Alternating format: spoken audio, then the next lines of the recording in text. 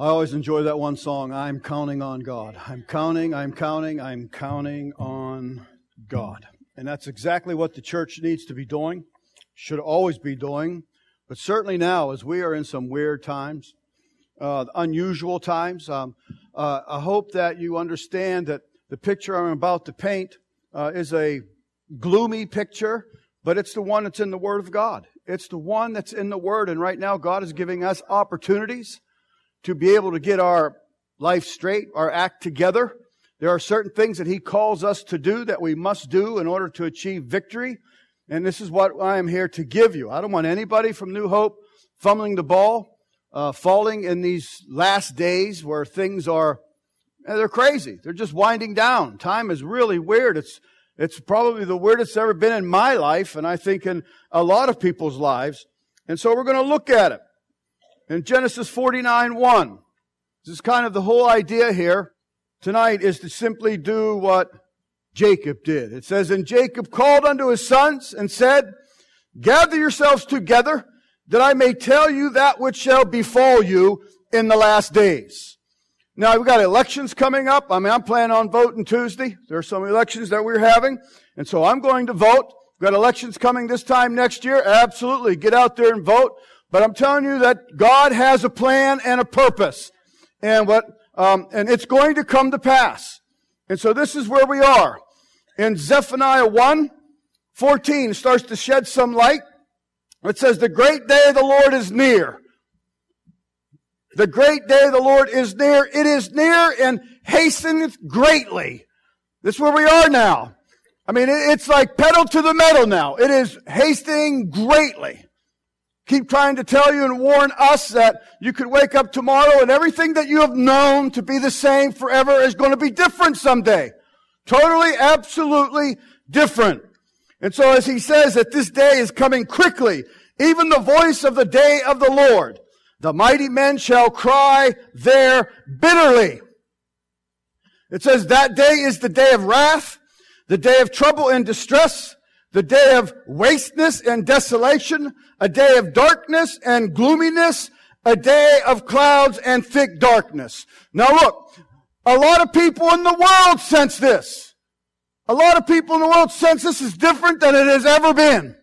There's always been a pastor somewhere saying it's the last days. We understand that. But there are so many things that are lining up out there that has never lined up before, and now even the unchurched is saying, this is weird. Stuff is crazy that's going on out there. And you can see it in the various thickness and the darkness, hopelessness. What is I heard the other day of the poll? 70% of Americans believe that America's going the wrong way, going in the wrong direction. Verse 16 says, a day of the trumpet and alarm against the high towers. And I will bring distress upon men, that they shall walk like blind men. Because they have sinned against the Lord, and their blood shall be poured out as the dust, and their flesh as dung. Verse 18. I don't think you can't watch TV for 15 minutes without getting at least 2 or 3 commercials about buy, I don't have any, buy gold. Right? Like that is your new savior. Gold. Well, let's read 18. Neither their silver nor the gold shall be able to deliver them in the day of the Lord's wrath. But the whole land shall be devoured by the fire of his jealousy, for he shall make even a speedily riddance of all them that dwell in the land. God said, you can hoard up your gold, you can change, you can do this and you can do that, but there is coming a day, it's going to be so fierce, so evil, that even your gold is going to be silly and ridiculous. I wanted to give you the message title tonight because I have changed it on the paper. It's called God's Treasury. God's Treasury. Now before you start sitting real heavily on your wallet, it's not about your money. Okay? Before you start going, oh, there's one of those. No, it's not. So you just listen as we see that you understand even the one world system is coming to pass. The dollar can't recover. Because it's going to be a one world monetary system. That's coming to pass. It is. I mean, Greece is bankrupt. Italy's about bankrupt. America is bankrupt. So all these various systems that are failing and continue to fail, they come up with this patchwork to bail out Greece last week. Did you see it? And Greece turned it down, and our stock market plummeted like 300 points. So you want to say, what the heck's Greece got to do with it? It got everything to do with us now. It's a global system. And so all these thinkers and these people are going to come together with this great idea of having this one monetary system, most likely in a lot of your lifetimes. So you better listen. Now, Joel 2 tells us in verse 1, blow ye the trumpet in Zion, sound the alarm in the holy mountain, let all the inhabitants of the land tremble, for the day of the Lord cometh, for it is nigh at hand. The end, as we know it, is coming. Now look, don't pull the normal Christian reaction. Are you listening? Don't become the ostrich Christian. You don't want to hear it, you don't want to get it, you just go, boom. You just pretend all this stuff, it's happening, it's all around us. So you need to listen so you can take proper steps that God gives us. And this is what we're going to see. 1 Peter tells us in chapter 4:7, but the end of all things is at hand. They're saying this thousands of years ago. End simply means termination. The terminations of all things is at hand. Hand means it's close, it's approaching. The end of everything is approaching. The end of life as we know it. Now, I'm not talking about that when the Lord comes back and we're raptured out here. I'm talking about everyday life. The system that we have to live in. The bills that we pay and how we pay it and the money that we receive. All this stuff. It's going to be the end of the past. And sometimes I think of the past, would it be kind of nice to be like that again? I mean, way in the past where it seemed like this is the time of year they'll play the movie, hopefully, Wonderful Life, like when George Bailey lived. You know, back then, good old Bedford Falls.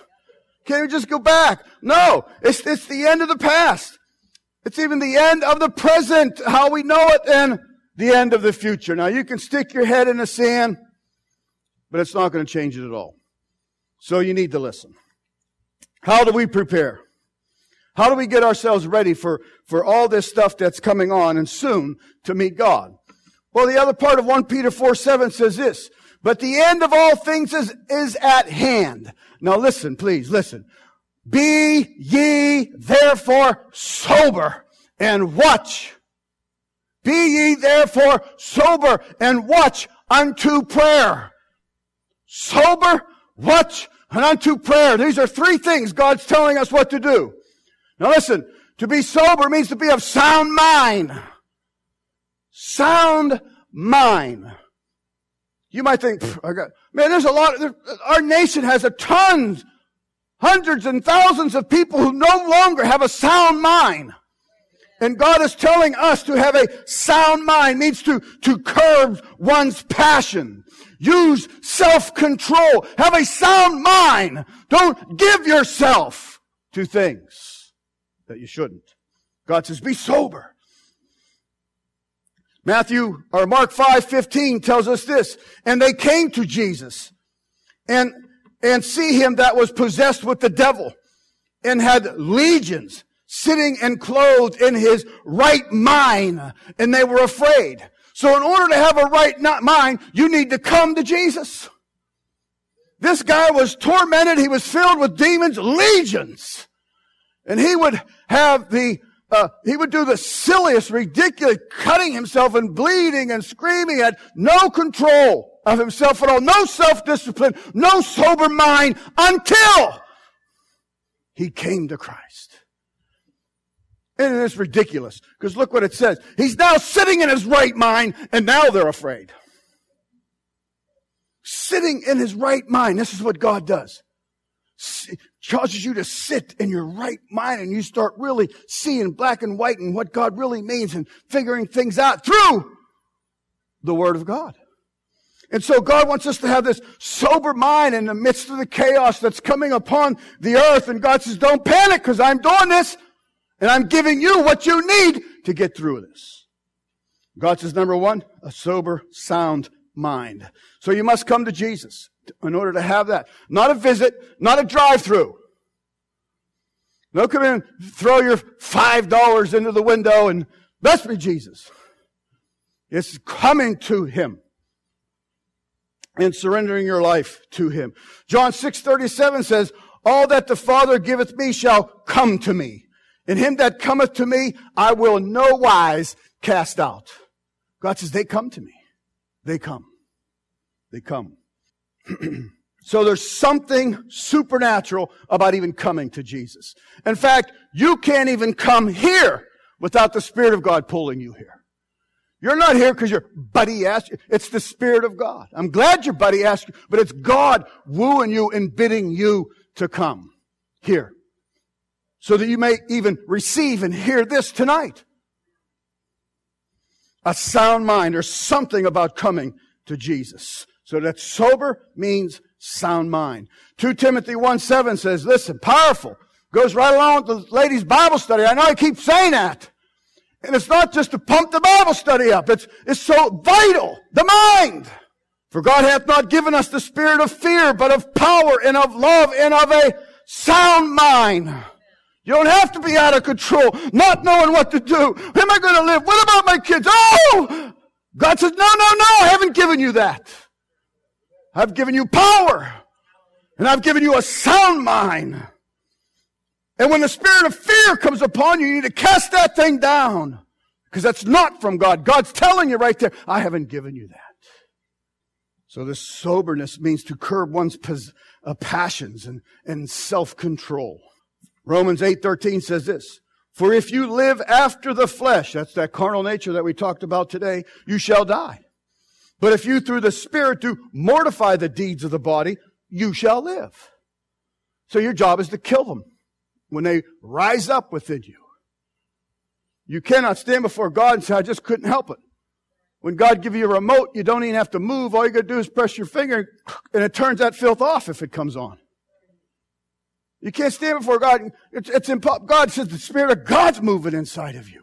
Just kill those things. Do what I say and it'll work, God says.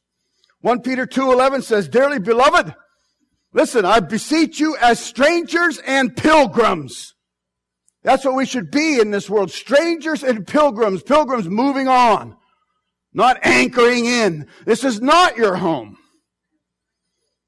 Strangers and pilgrims abstain from fleshly lust. Listen, which war against the soul.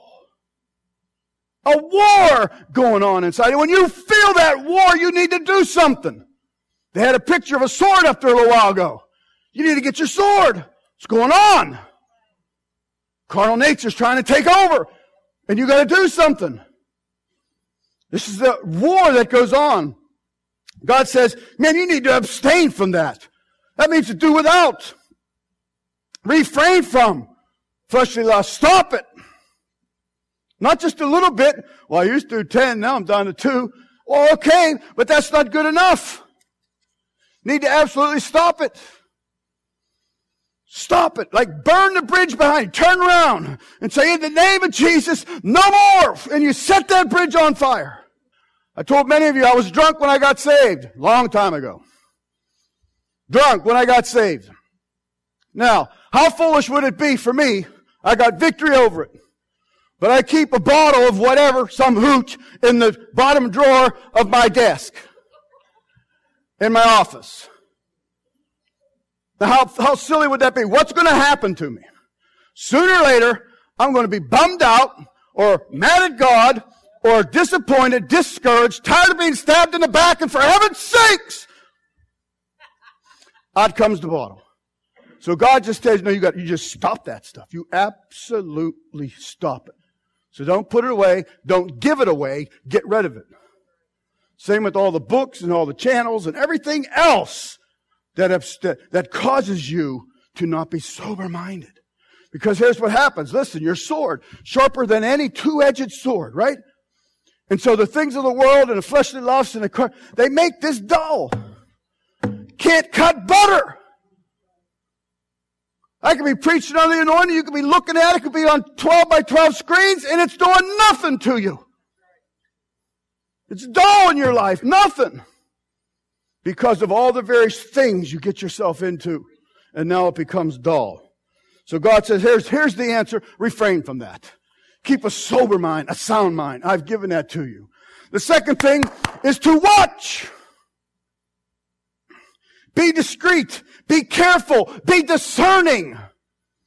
You understand there are lying wonders and lying miracles. God says, watch. Be careful. Man, Christians are like the little birdies in the nest.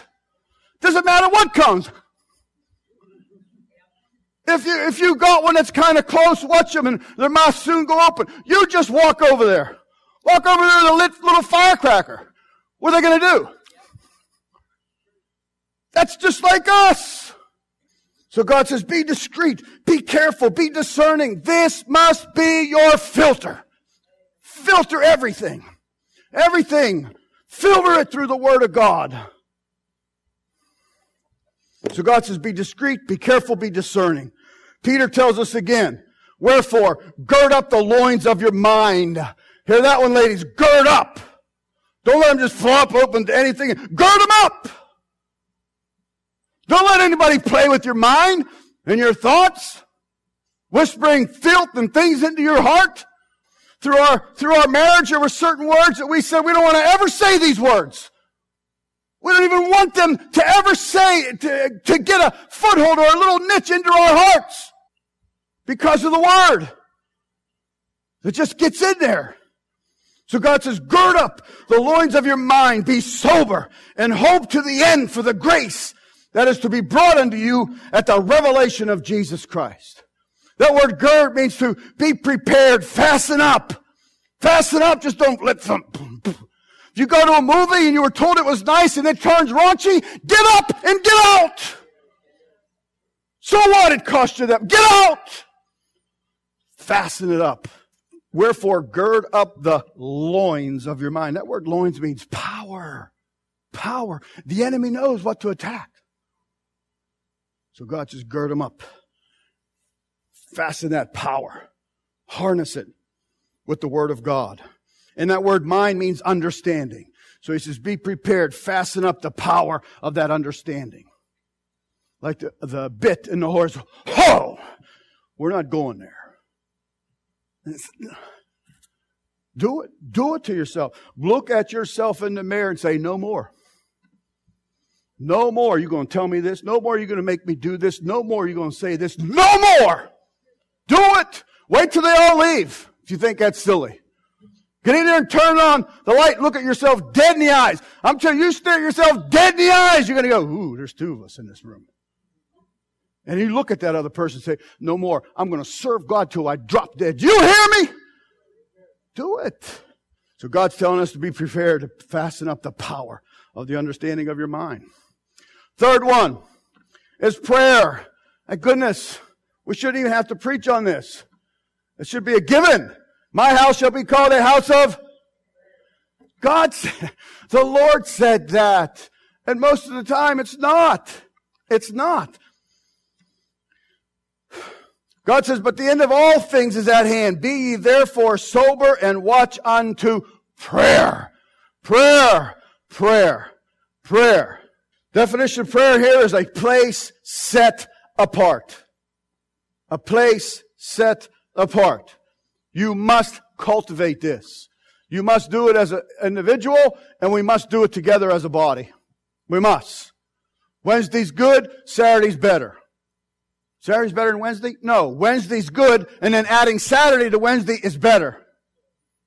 That's the time we're in now. It is. Matthew 21:13 says, and he said unto them, it is written, my house shall be called the house of prayer. That's how you know that, because it's in the Word. God says it's right there. A place set apart. God says to get a hold of me so I can convict you of this flap in your mind. It's too loose. Fasten it up. And so God can speak. And look, so that the Word says sharp. You are easily and quickly pricked. Oh, you're right, God. Instead of You're like, what? Oh, I don't feel nothing. I'm not hurting anybody. Exodus 3:5 says, and he said, draw not nigh hither, put off thy shoes from off thy feet, for the place whereon thou standest is holy ground. And that's the place set apart. That's what this place must be. We got our fellowship hall. You got a flyer in there. Kind of explains it. You need more. It told you what to do. But we ain't letting stuff go on over there. We have security, big guys. There ain't going to be some boozing because I'm not here. Or smoking or that.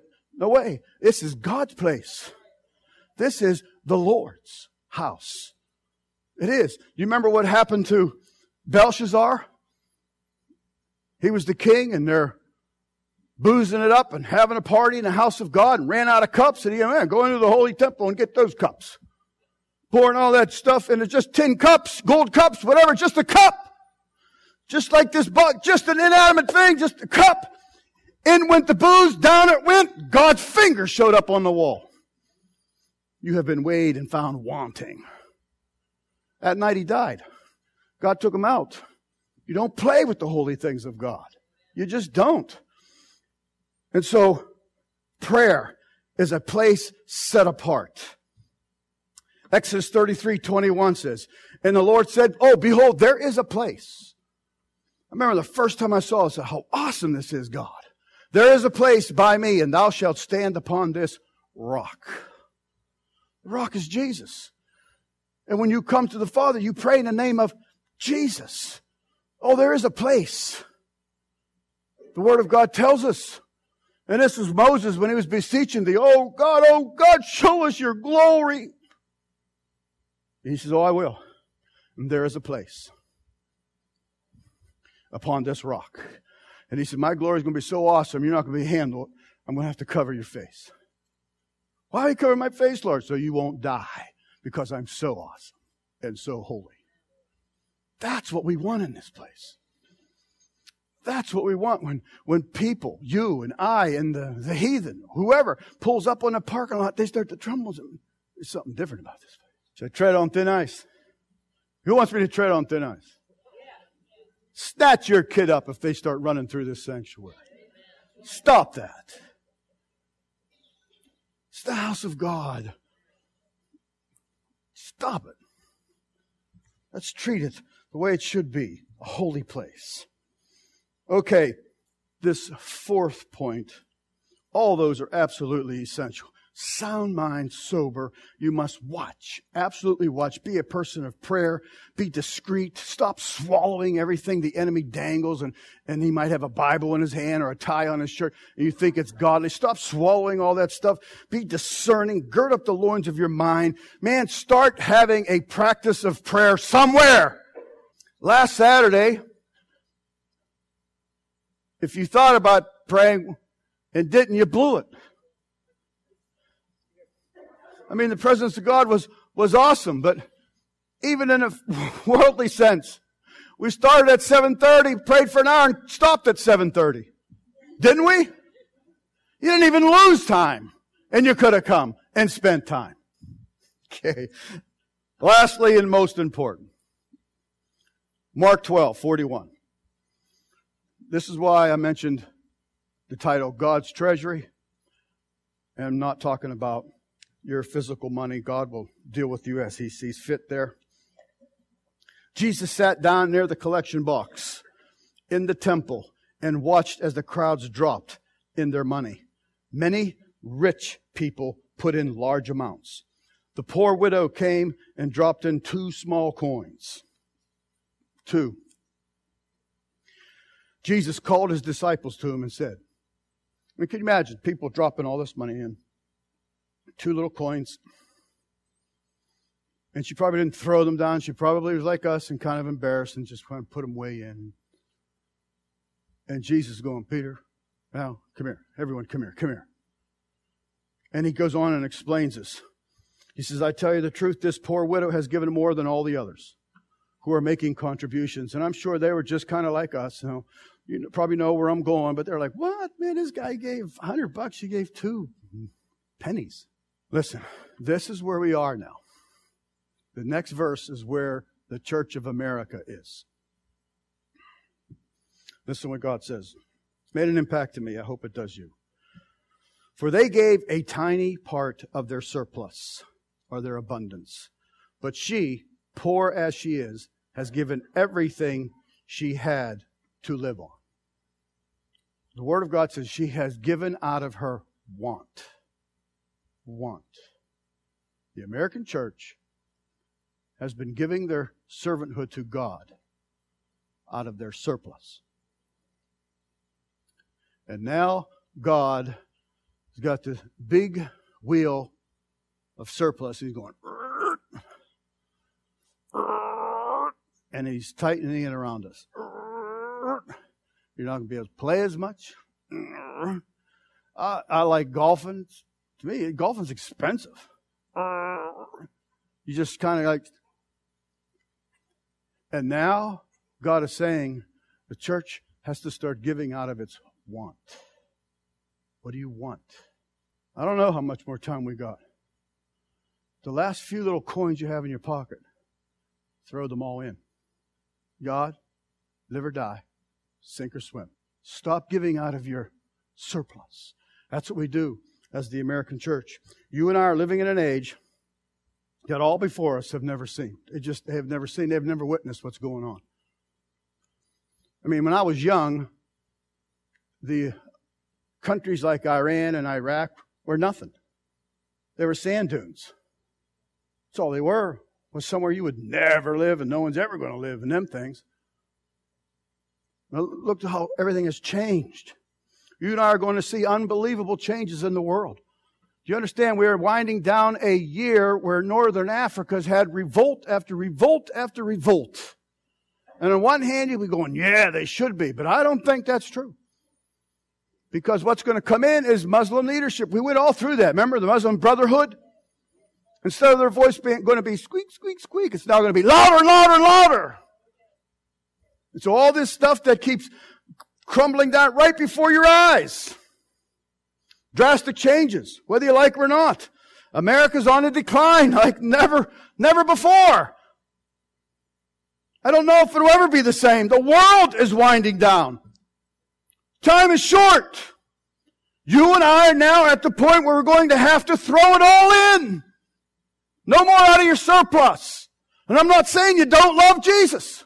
But I don't know if there's been an American church yet where a person has gone for it all in recent history. Got a little jingling in your pocket. And you're like, why not? However much time you got. However much talent you got. Whatever you have to offer God. Just like the widow. She didn't think she had anything. She's probably walking up that line. Maybe they had the old thermometer in the fundraiser. And they're at 40,000 and she's going to go. I walk by, everybody's going, no, it's $40,000.02. She walked in, dropped them, and God stopped everything. You have been given out of your surplus. The American church is drying up. The American influence is drying up. The American church is in want for the power of God, for the power to be displayed amongst us. The American church is in want of holiness and purity and righteousness. The American church is in want of influence. Our voice is not heard anymore. We're in want. And we got to be like this woman. We've got to throw it in. However much time, talent, giftings, whatever I can offer God. It's going in. Do you understand? It's going in. It doesn't matter if it's... You might think this stuff is silly, but I don't. If all you can do is watch children in our nursery, throw them in. Throw it in. God will give of that. The Bethlehem walk, throw it in. Throw it in. I mean, we give from our surplus. Now, I can't remember. I think Troy said they needed 6. That's probably 6 a day, maybe. And if there's over that, about 6. 6 of us. We give of our surplus. I already teach. I already do this. I'm an usher. Take the 2 coins. This is what it's going to take in this crazy world. So I'm talking about your efforts. I'm talking about your talents. I'm talking about your passion. We can do it. We can do it. Your passion. All you have is compassion. Throw it in. Throw it in. Hello, I'm so glad to see you. Throw it in. Get up and greet. Hello. Hello, bless you. Throw it in. Quit having it jingle, jingle, jingle in your pocket. God said, it's that time. All. Casting your last few coins into the treasury of God, into the kingdom of God, into the work of God, into the purpose of God. Throw it in. Again, Mark 12:44, for all they did cast in their abundance, but she of her want did cast in all that she had, even all her living. The definition of want is poverty. And the church is poor. We're poor. We're not churches sitting on big bank accounts, not knowing what to do with them. They've lost the heart of God. They've lost it. And God is telling us, it's time. You got to just throw it in. This is where we are as a church. Now, I don't know what God's going to ask from you. But maybe tonight will be the first time that you can walk by the treasury box of God and throw it all in. And you're probably sitting there like we talked about this morning, voices. Well, I don't have nothing. So did someone else think they had nothing. Hey, lad, there's a lad there. Bring those few loaves. 2 small fish, the word says. He didn't throw a couple whales on the plate. God said they were small fish. John 6:9 says, there's a lad there which hath 5 barley loaves and 2 small fish. But what are they among so many? What are they? What did God do? What did God go, Whitney, you got nothing to offer me. What did God say to Whitney? Bring them. Bring them. Throw them in. Fed 5,000 people and filled up 12 baskets afterwards. From someone, probably when he's hearing the beckoning of, does anybody have food? Anybody probably looking in his lunch. Jeez, 2 little fish. And threw it in. Maybe it'll cost you a lunch. It's pretty small. And then, how about the widow? In 1 Kings 17:11. She was going to make the last meal for her and her son, remember? And as she was going to get it, he called unto her and said, please bring me a morsel of bread in your hand. The prophet, the man of God, as he speaks the word of God to her. So she said, as the Lord your God lives, I do not have bread, only a handful of flour in a bin, and a little oil in a jar. And see, I am gathering a couple of sticks that I may go in, prepare it for myself and my son, that we may eat it and die. Look, God, I only have this handful of talent. I don't speak well. I don't read good. I can't sing, God. I don't know how you... Bring it, Lenny. Bring your handful of meal. Place it on God's altar. See what He does. Throw it all in. Throw it in tonight. Let's stand. I want you to cut back the lights as much as possible and let there be a little bit on so we don't stumble. There's a song that we're going to play from the YouTube. It's a song you know. It has the lyrics. It's the one where they sing, Lord, I'm going to give you my heart. I'm going to give you my all. and it's throwing it in time. Now, you could do it from out there. That's okay. That's fine. But it would be cool if you came down and stood at the altar and did it. Not for show, not for show. Forget the show. But out of want, out of poverty. Is your heart sick and broken over the American church? God, where's the power? Where's the holiness? Where's the righteousness? Where's your presence again, God? As you go by God's house, throw yourself in. God, here I am. If you can use anything, please use me.